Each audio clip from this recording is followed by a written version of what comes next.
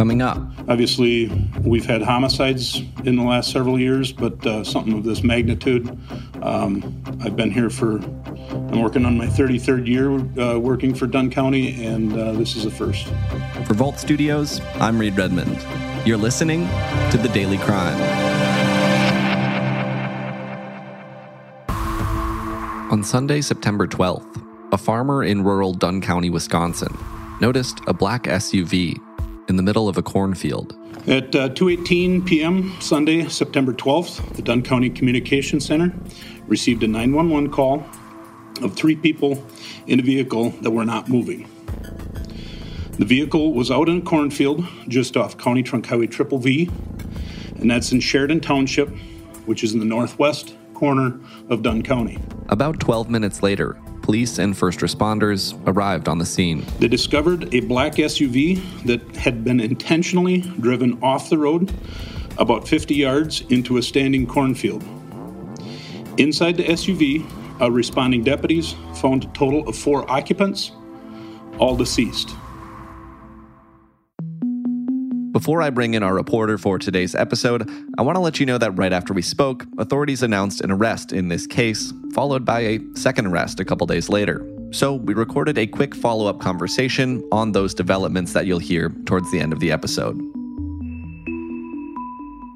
Gordon Severson has been covering this story for KARE 11 in Minneapolis, Minnesota.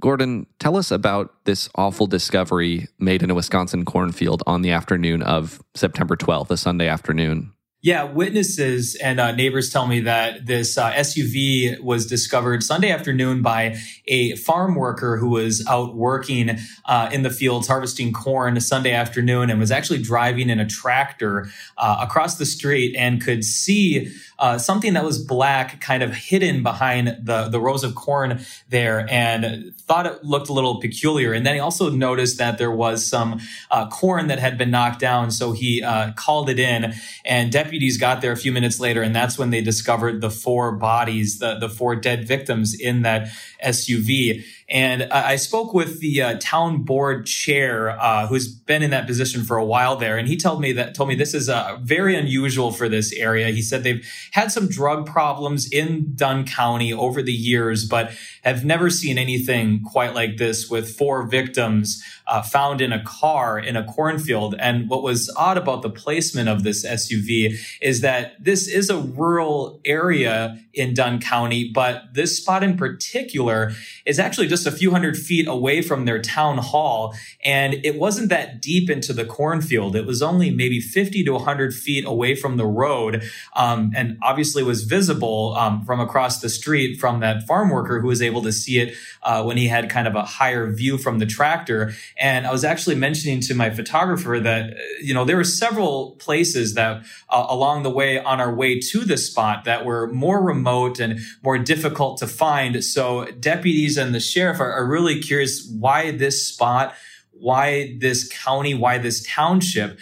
They really don't have any connection that draws these 4 individuals to this area. All 4 of them are from the Twin Cities. One of them is from Stillwater, which is a suburb of Minneapolis, and the other 3 are from St. Paul. And at this time, there's really no evidence that links any of them to this rural community in Dunn County, Wisconsin. Through our investigation, those 4 people have been identified, and their names were released earlier today after all of their family had been notified and they had time to notify other family members. Those victims are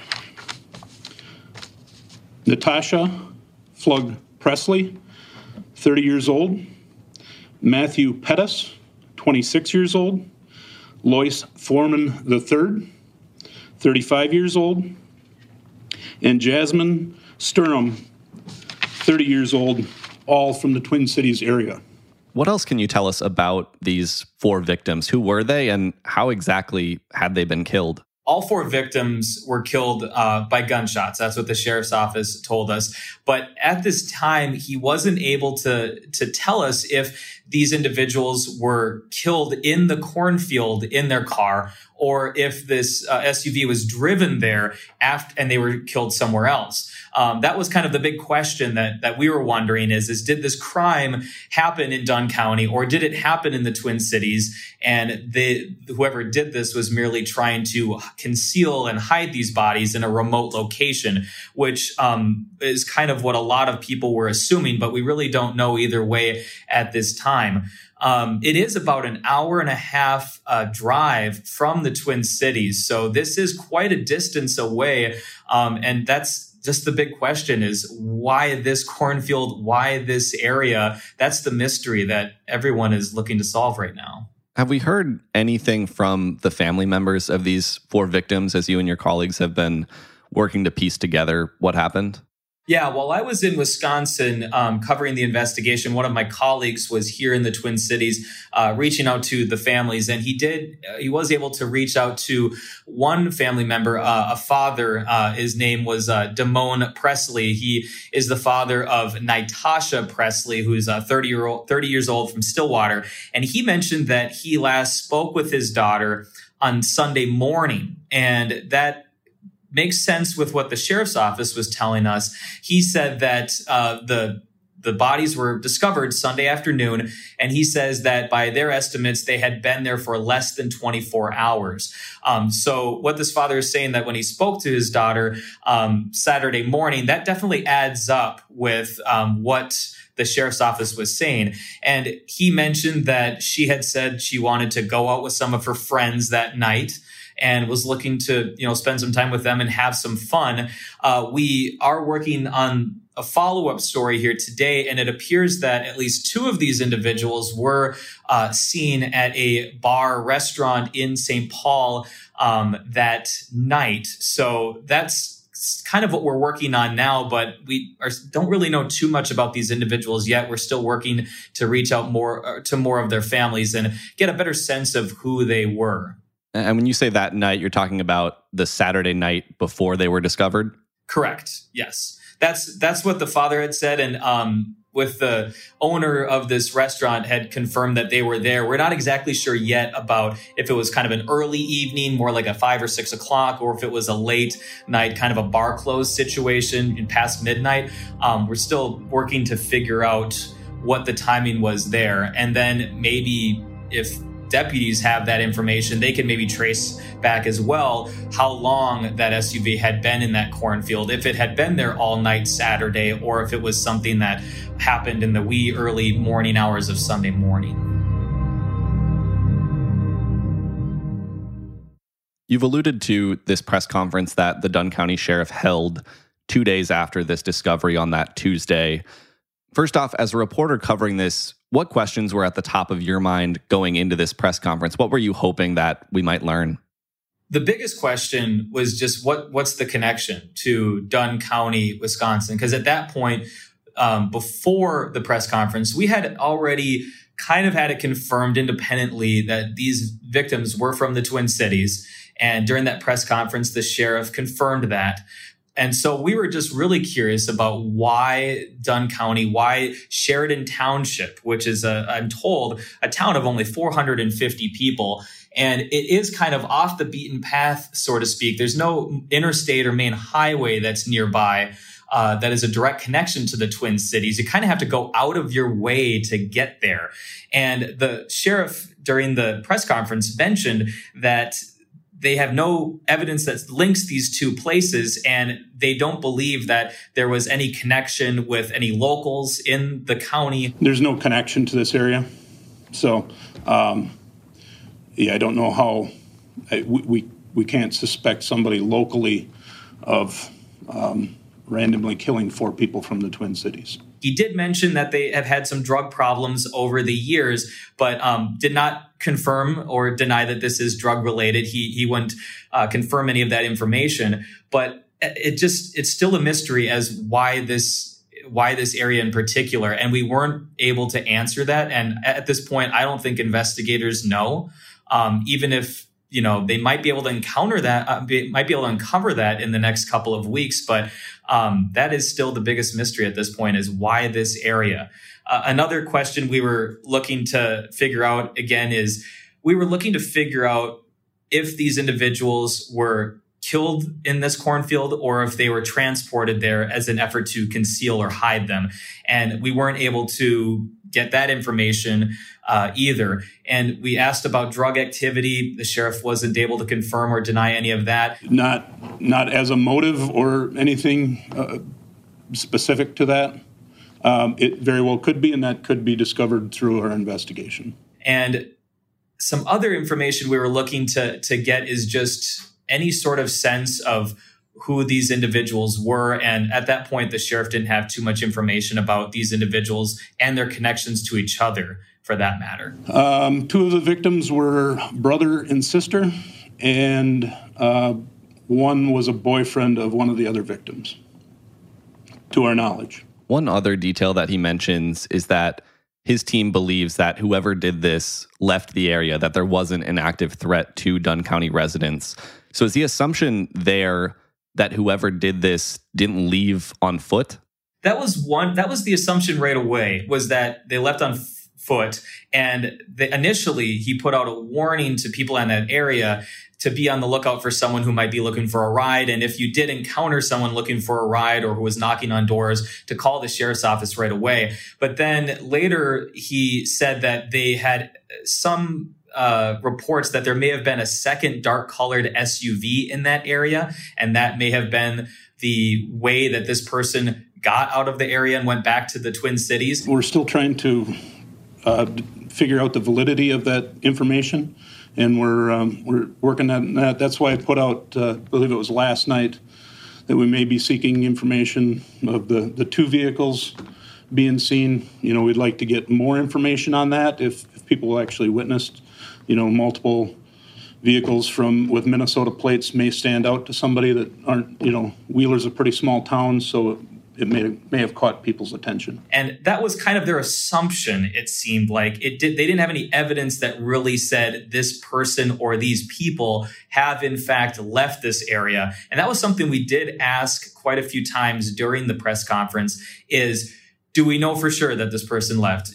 How do we know for sure? And the sense we got from the sheriff is that based on all the evidence they have, they're assuming these people have left and that they're not connected to this area. And there isn't a threat, no longer a threat to this community. But he wasn't able to say that for sure. We believe that the suspect or suspects in this case left the area after abandoning the SUV in the cornfield.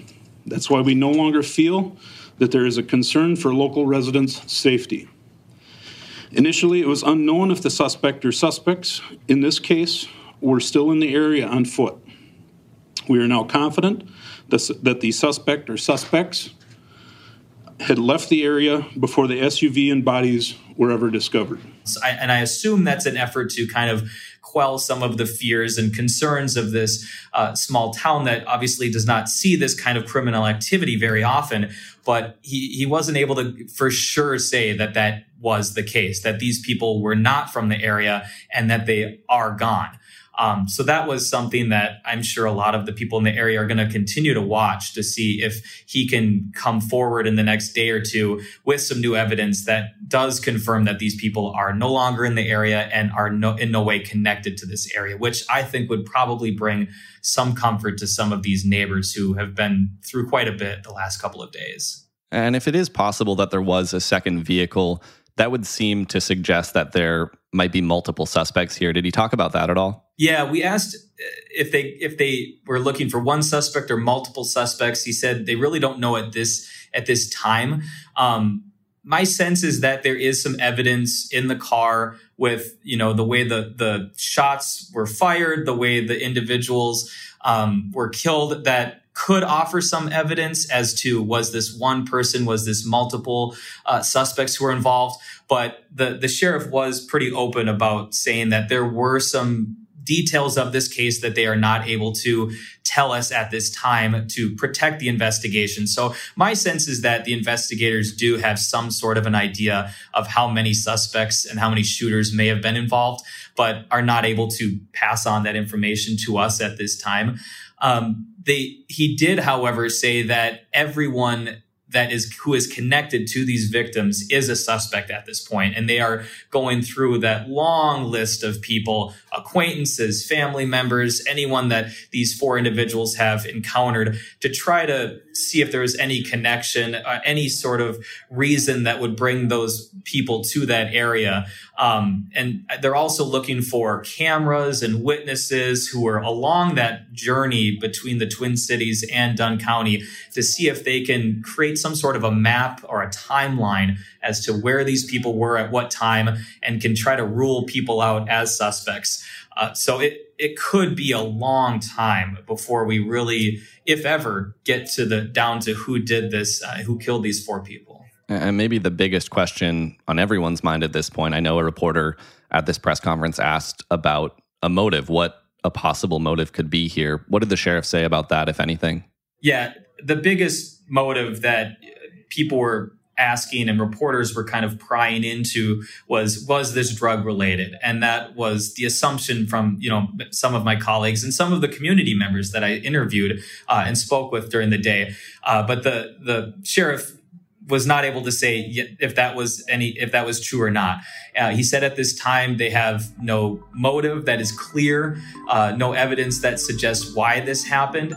And that, again, is the biggest question, is what was the motive, and why did they choose this cornfield, this town in particular?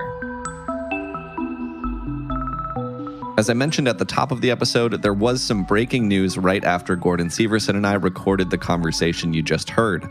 So we recorded a second conversation to bring you up to speed on some major developments in this case. Gordon, when we last spoke, we didn't have any named suspects in this case. There had not been any arrests. Now there have been 2. Bring us up to speed. What all has happened in the days since we last talked about this case? Yeah, so shortly after our interview, we had heard from police that they had one suspect in custody and they were looking for a second. And so they have now arrested Darren Osborne and Antoine Suggs. And police tell us that Suggs is actually, Osborne is Suggs' father. So it's a father-son pairing in this situation. And during an interview with police, Osborne says that he had basically admitted to following his son to Wisconsin, but he claims that he didn't see the bodies in the SUV, and he said that he did not know what was going on. We also have learned that police now believe that the crime, the killing, actually happened in St. Paul, and that the suspects drove these bodies to this rural cornfield in Wisconsin, which is a big piece of information in this case, because up until that point, we were trying to figure out where this crime actually happened.